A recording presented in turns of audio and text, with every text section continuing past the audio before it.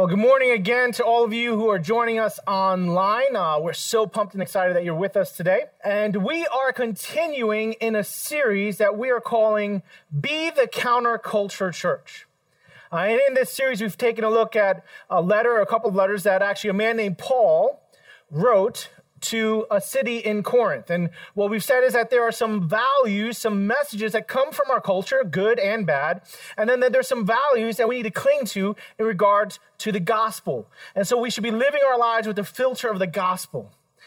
Now, we're going to continue that series today, but before we do that, I think I need to tell you a little bit about myself to kind of help you understand a little bit about what we're going to be talking about today. What you need to understand about me is this. I hate reading emails. It's really bad. I mean, if they're really short in one sentence, that's beautiful. You can send me those all the time. If you send me a long email, I loved yours. I loved your email. It's just everyone else's I didn't like. And here's the deal. There's someone that I work with here at Calvary Church, Joyce Schellenberger. She writes the longest emails I've ever seen in my life. They're about 7, 8, 9 pages long.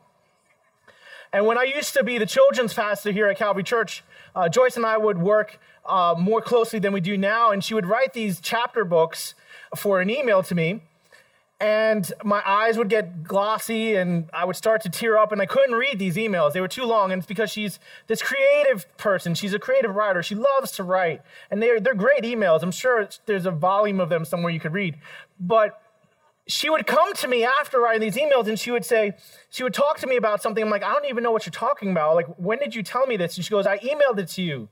It was on page 7, paragraph 3, subsection B. And eventually what she would do is she started to think through how to communicate to me a little bit differently. She would still write these very long emails, but at the top of the emails, what she would do is she would write 3 or 4 bullet points. She goes, I still want you to read the whole email. The whole email is good, but if you don't read the whole email, these 3 or 4 bullet points are what you need to know. And I really appreciated that. And the reason I say that is because Paul has said all of these different things in this letter to the Corinthians, and he kind of goes back and forth, and there's all sorts of things happening. He talks about love, and he talks about unity, and he talks about just all sorts of stuff. And he gets to the end of the letter, and he gives us the bullet points. He gets to the end of the letter, and he says, these are all good things. You need to read all of this. This is all good, but remember this.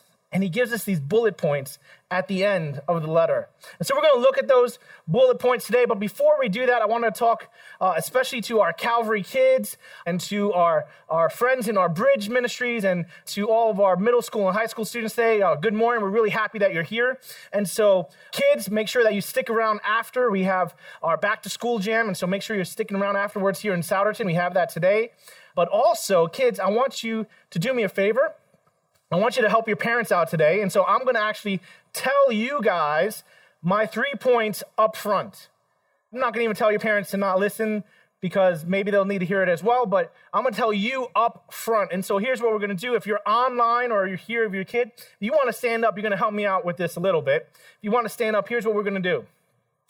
When it comes to Jesus, when it comes to the gospel, we're going to do some motions to help us do this. When it comes to Jesus, when it comes to the gospel, we need to watch. So we're going to put on some binoculars right here or glasses or whatever. We need to watch.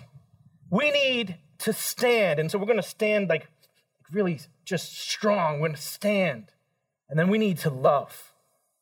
So when it comes to the gospel, when it comes to the good news of Jesus, we need to watch, we need to stand, and we need to love. And so, kids, as I go along, I need you to tell your parents when they need to watch, stand, love as I go along. Help them out a little bit there. But we're going to be reading today from 1 Corinthians chapter 16, verses 13 and 14. Be on your guard. Stand firm in the faith. Be courageous, be strong. Do everything in love. So again, kids, watch, stand, love. I'm going to talk to the grown-ups a little bit about this right now. Be on your guard. Stand firm in the faith. Be courageous, be strong. Do everything in love. That first part of be on your guard, actually, if we were to look at it and see how it could actually be translated, it actually says, be on your watch. Watch. Be on the watch. But what are we watching for? You know, it's interesting, if we were to look at the early church, if we would look at the church during the time when this letter was actually written, one of the things that was so counterculture, one of the things that was so wild and shocking was what the church actually believed in, what it stood for. What was shocking was the truth that they believed in Jesus being fully God and fully man, believing in Jesus' life, death, and resurrection, believing that Jesus would return one day and restore everything and make things perfect. This was the shocking claim that the church was so counterculture to in its time. And unfortunately, I feel at times we here in America have become known more for what we are against than what we are for. And this shocking claim that we are for, we need to live with it resonating in our heart. And what we need to understand is that the early church, when they were looking at this shocking claim, lived with this heart of readiness. They lived with this heart of readiness, looking straight at Jesus, keeping their eyes centrally focused on Jesus, waiting for that return. This was what motivated everything that they did. They lived with this heart of preparedness, with this heart of readiness. And this was the shocking counterculture claim that turned everything upside down. And I think at times maybe what we need to do is begin to live a little bit more a life that is more focused on what we are for than what we are against. If we would just live with hearts of readiness, focusing on the truth of who Jesus is, his life, death, and resurrection, and that he is one day coming back. And so Paul creates these lists of 5 commands. And he talks about them almost in this military tone. They're very clear, they're very concise, they're short. Be on your guard. Stand firm in the faith. Be brave, be strong, do everything in love. He gives this rapid fire set of commands. And he tells us to live this life of readiness, looking forward to the day when our King, Jesus, returns. Living life not with that forgotten or in the back burner, but living that life at the forefront and the thing that we look forward to. And he tells us the way that we do that, the way that we live our lives, by being on watch, the way that we live our lives, by watching and focusing on Jesus, the way that we do that is we stand. We stand. We stand firm in the faith. When it comes to Jesus and the good news of the gospel, we need to live our lives with lives of readiness, be watched and focused on Jesus, and we live our lives by standing firm in the faith, firm in the truth of the gospel. And I think it's important for just a moment to actually just unpack that, maybe to either tell you for the first time the truth of the gospel or remind you, if you've heard the gospel more than once, remind you of the truth of the gospel again today. And I don't want to just use my own words. I don't want to just kind of give you my own interpretation. What I want to do is I want to read another letter that Paul wrote to a bunch of Galatians in another church.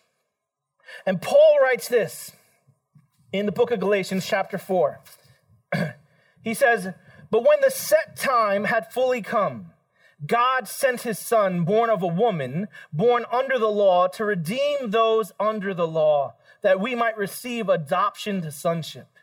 Because you are his sons, God sent the Spirit of his Son into our hearts, the Spirit who calls out, 'Abba, Father.' So you are no longer a slave, but God's child. And since you are his child, God has also made you an heir." I think what we need to do when it comes to the gospel, when it comes to the good news of Jesus, when we look at this reminder today, we need to start with the bad news. You can't really understand the good news if you don't understand the bad news. The bad news is that we all enter into the story as a sinner, and sin is when you do something that God doesn't want you to do, or you don't do something that God wants you to do. And when we sin, we declare outright rebellion against God. We outright reject him. And there's a very real consequence to that sin. There's death, there's hell, there's a very real consequence to that. But the beauty of the gospel is this. The beauty of the gospel is that God was not okay with leaving us at that part of the story. God was not okay with leaving us there. And so he sent his son to be born under the law, to live a perfect life under the law, and to die a death that he did not deserve. He dies his death, and then he is put in a tomb, and 3 days later, he walks out alive, eternally victorious. So that if you turn and accept Jesus as Lord, that consequence is taken away, and we are then called sons and daughters. God becomes our Father. This is wild and amazing, and this was counterculture to everything that was around the church in Corinth. This was the shocking news that they claimed to. This was the shocking news that they died for. This is the shocking news that they were rejected for. And this is what they claimed, and it was the shocking news that gave them hope. And so when we look at the gospel and we look at this truth, we need to stand firm in our faith. And so if you've never accepted that truth, you can do that today. You can talk to myself or any of our staff. You can just do that or talk to someone around you. If you've done that before, I ask that you just be reminded of the beauty of the gospel when you stand firm in the faith. And as you stand firm in the faith, I ask that you be brave and you be strong. You be brave and you be strong. It's really interesting when we look at the phrases that were used for that be brave and be strong. The Bible wasn't written in English, and when we look at the phrases for that, what we learn about is this, that being brave in this passage, in this letter, actually referred to a courage that came from a maturity, from a courage that came from no longer being a child, no longer being immature. This courage, this being brave, actually came from a transformational work inside our lives through the Holy Spirit. Additionally, if you were to look at be strong, the translation should actually be closer to be made strong. Be made strong. This strength and this courage are both reliant on God's work in us. This strength and this courage are both reliant on God's Holy Spirit working in us and transforming our lives.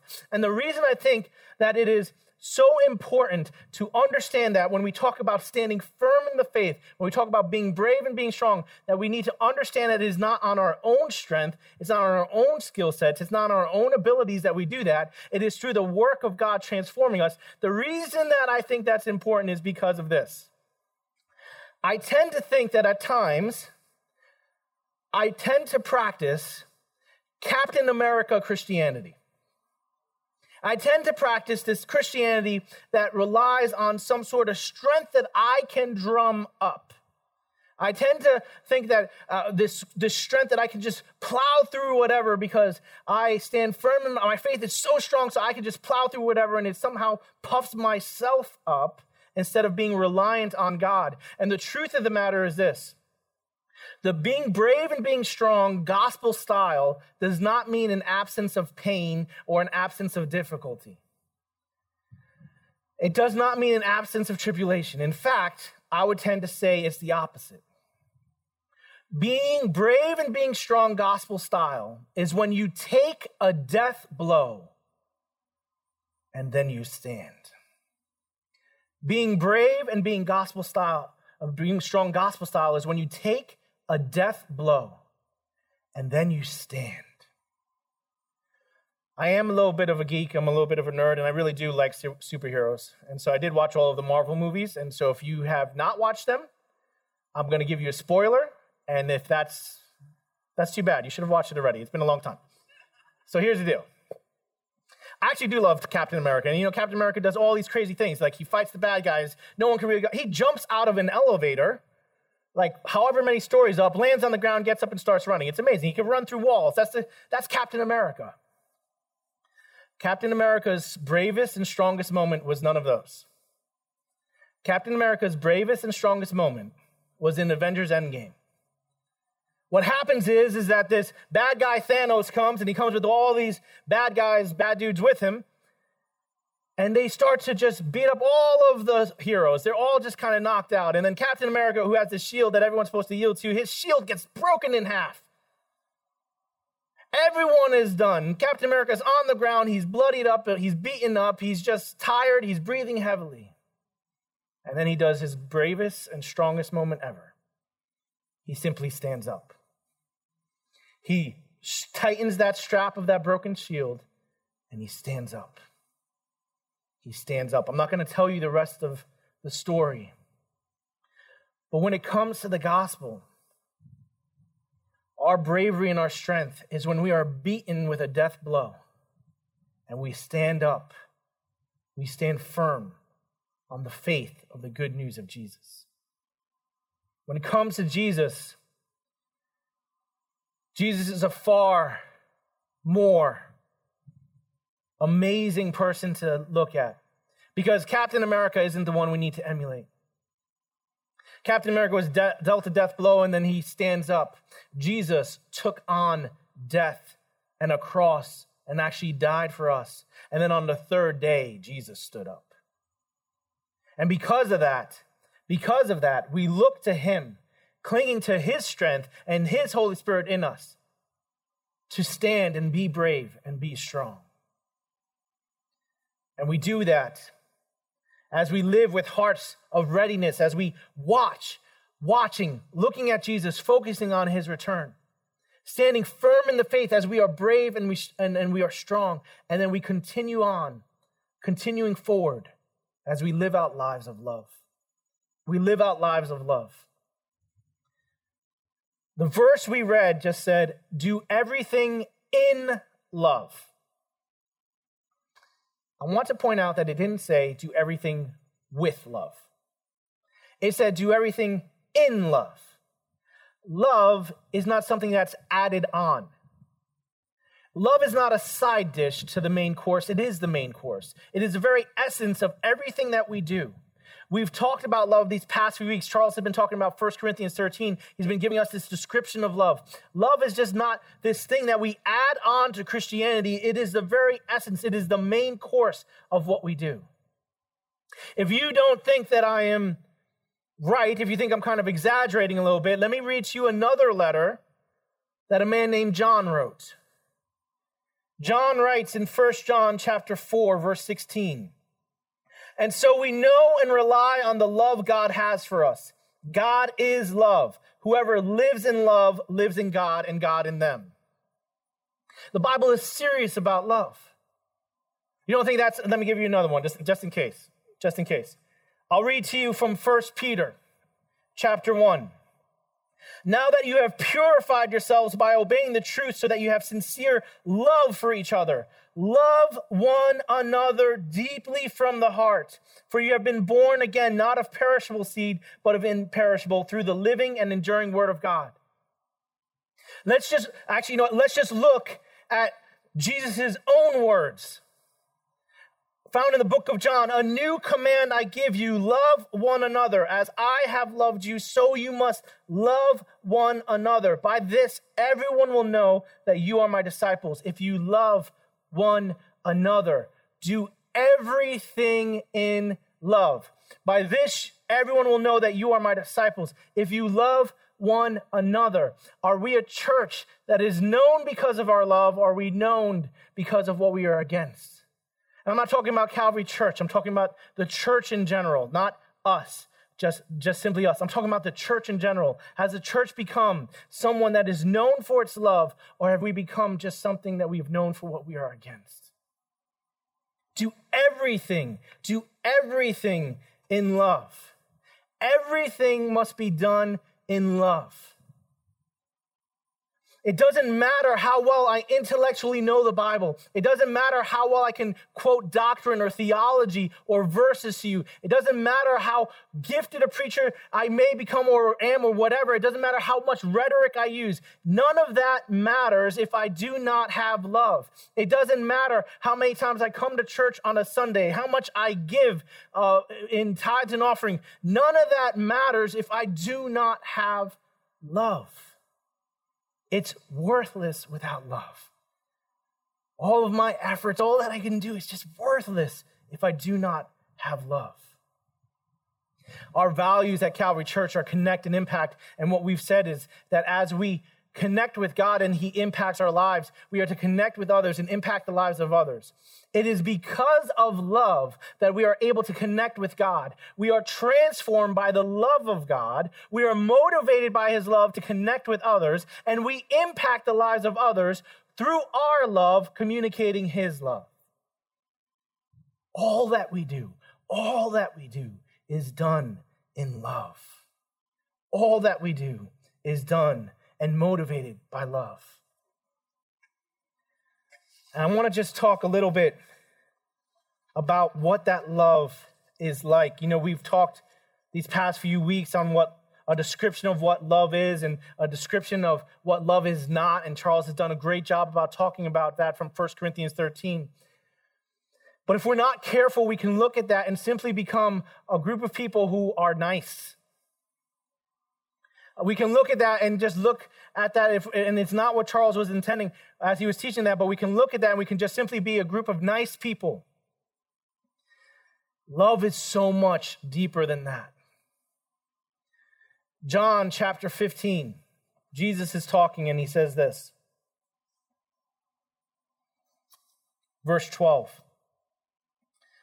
My command is this: love each other as I have loved you. Greater love has no one than this, to lay down one's life for one's friends. The command is this: love each other as I have loved you. Greater love has no one than this, to lay down one's life for one's friends. The gospel calls us to a self-sacrificing life. It calls us to a life that is continually in a cycle of dying to oneself, to then ascend in resurrection in Christ, to die to ourselves and rise in Christ. We are called to love in a way that is self-sacrificial, that is dying to ourselves. We are called to love other-focused as we focus on Jesus and the love he showed to us. And so I have some homework for us this week. Here's the homework that we're going to do this week. We're going to go on a scavenger hunt. We're going to go on a scavenger hunt in 5 settings. We're going to go on a scavenger hunt in the setting of our family, in the setting of our community, in the setting of our church, in the setting of our finances, and in the setting of our world. We're going to go on a scavenger hunt in the setting of our family, in the setting of our community, in the setting of our church, in the setting of our finances, and the setting of our world. And here's the scavenger hunt. I'm going to go on this scavenger hunt, and the question I have as I go through this scavenger hunt is this: how am I bringing love to this setting? How am I bringing love to this setting? When it comes to my family, how am I bringing this self-sacrificing love, this dying to oneself love? How am I bringing that love to my family? When it comes to my community, to my workplace, to my neighborhood, how am I bringing this self-sacrificing love into this setting? When it comes to my church, when it comes to those around us right here, how am I bringing this self-sacrificing love to that setting? When it comes to my finances, how am I using my finances to bring love to this setting? When it comes to our world, when it comes to our world that we are a part of, how am I bringing love to that setting? And so I ask that we go on a scavenger hunt. And when you find where you are bringing love into those settings, I want you to celebrate like crazy. And I want you to thank God for the opportunities he's given you to do that. And if you find areas that you're not doing that, then let's just start doing that. We'll just start loving in those areas. We'll do that together. Maybe what we need to do is maybe I need to make a meal for a neighbor who's just going through something. Maybe I just need to make dinner for one of my neighbors. Maybe I need to love and take some of my time that I really don't have a lot of and make a dinner for one of my neighbors. Maybe when I look around the world and I see that there's countries that do not have much, that there are countries where children are hungry, maybe I need to partner with an organization like Compassion or World Vision, and maybe I need to love that way. Maybe I need to look into organizations that provide clean water for different countries, understanding that there are many places in this world that don't have access to clean water. Maybe I need to love my world by doing that. Maybe, what I need to do is love on the teachers around me in my community, understanding that they are going through a situation like they've never been in. And while I'm a parent and it might be frustrating, those teachers are going through so much. Maybe I just need to send them an encouraging note. For those of you who are watching online and usually you don't come to Calvary Church, and this is really not your home church, but maybe for whatever reason you're not able to go to your church in this season, I ask you to do one thing. First of all, we're so glad you're here. Welcome. We ask that you just enjoy your time here.